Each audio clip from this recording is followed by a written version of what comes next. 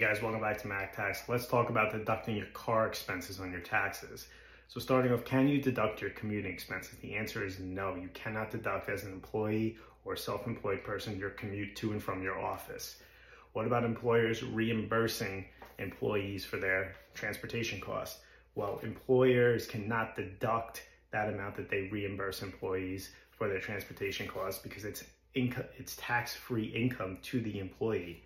What about if you're a self-employed person and you travel to and from a location and your office is out of your home? Well, that is considered a taxable deduction because your tax home is where you live. So every time you go out and leave your home, that is a tax deduction because you're not going to the same office each time. You may be traveling to different clients. And what about deducting your car expenses, gasoline, repairs, insurance, depreciation, parking?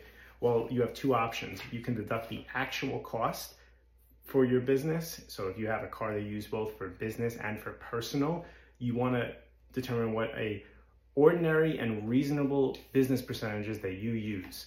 So I know everyone is doing a million things and it's really not reasonable or feasible to track mileage or track expenses when if you're using your personal car for business and for personal use. So you want to determine a reasonable percentage you use your car for. 50%, 75%, maybe it's 90%. You want to do something that's reasonable and makes sense.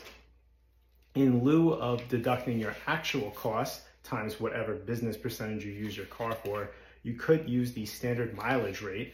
For this year, it's 62.5 cents. And in lieu of all of your actual costs, your parking, your gasoline, your repairs, your insurance, you can take the amount of business miles you drove. You'd have to track that times that 62.5 cents to get your car deduction for the year.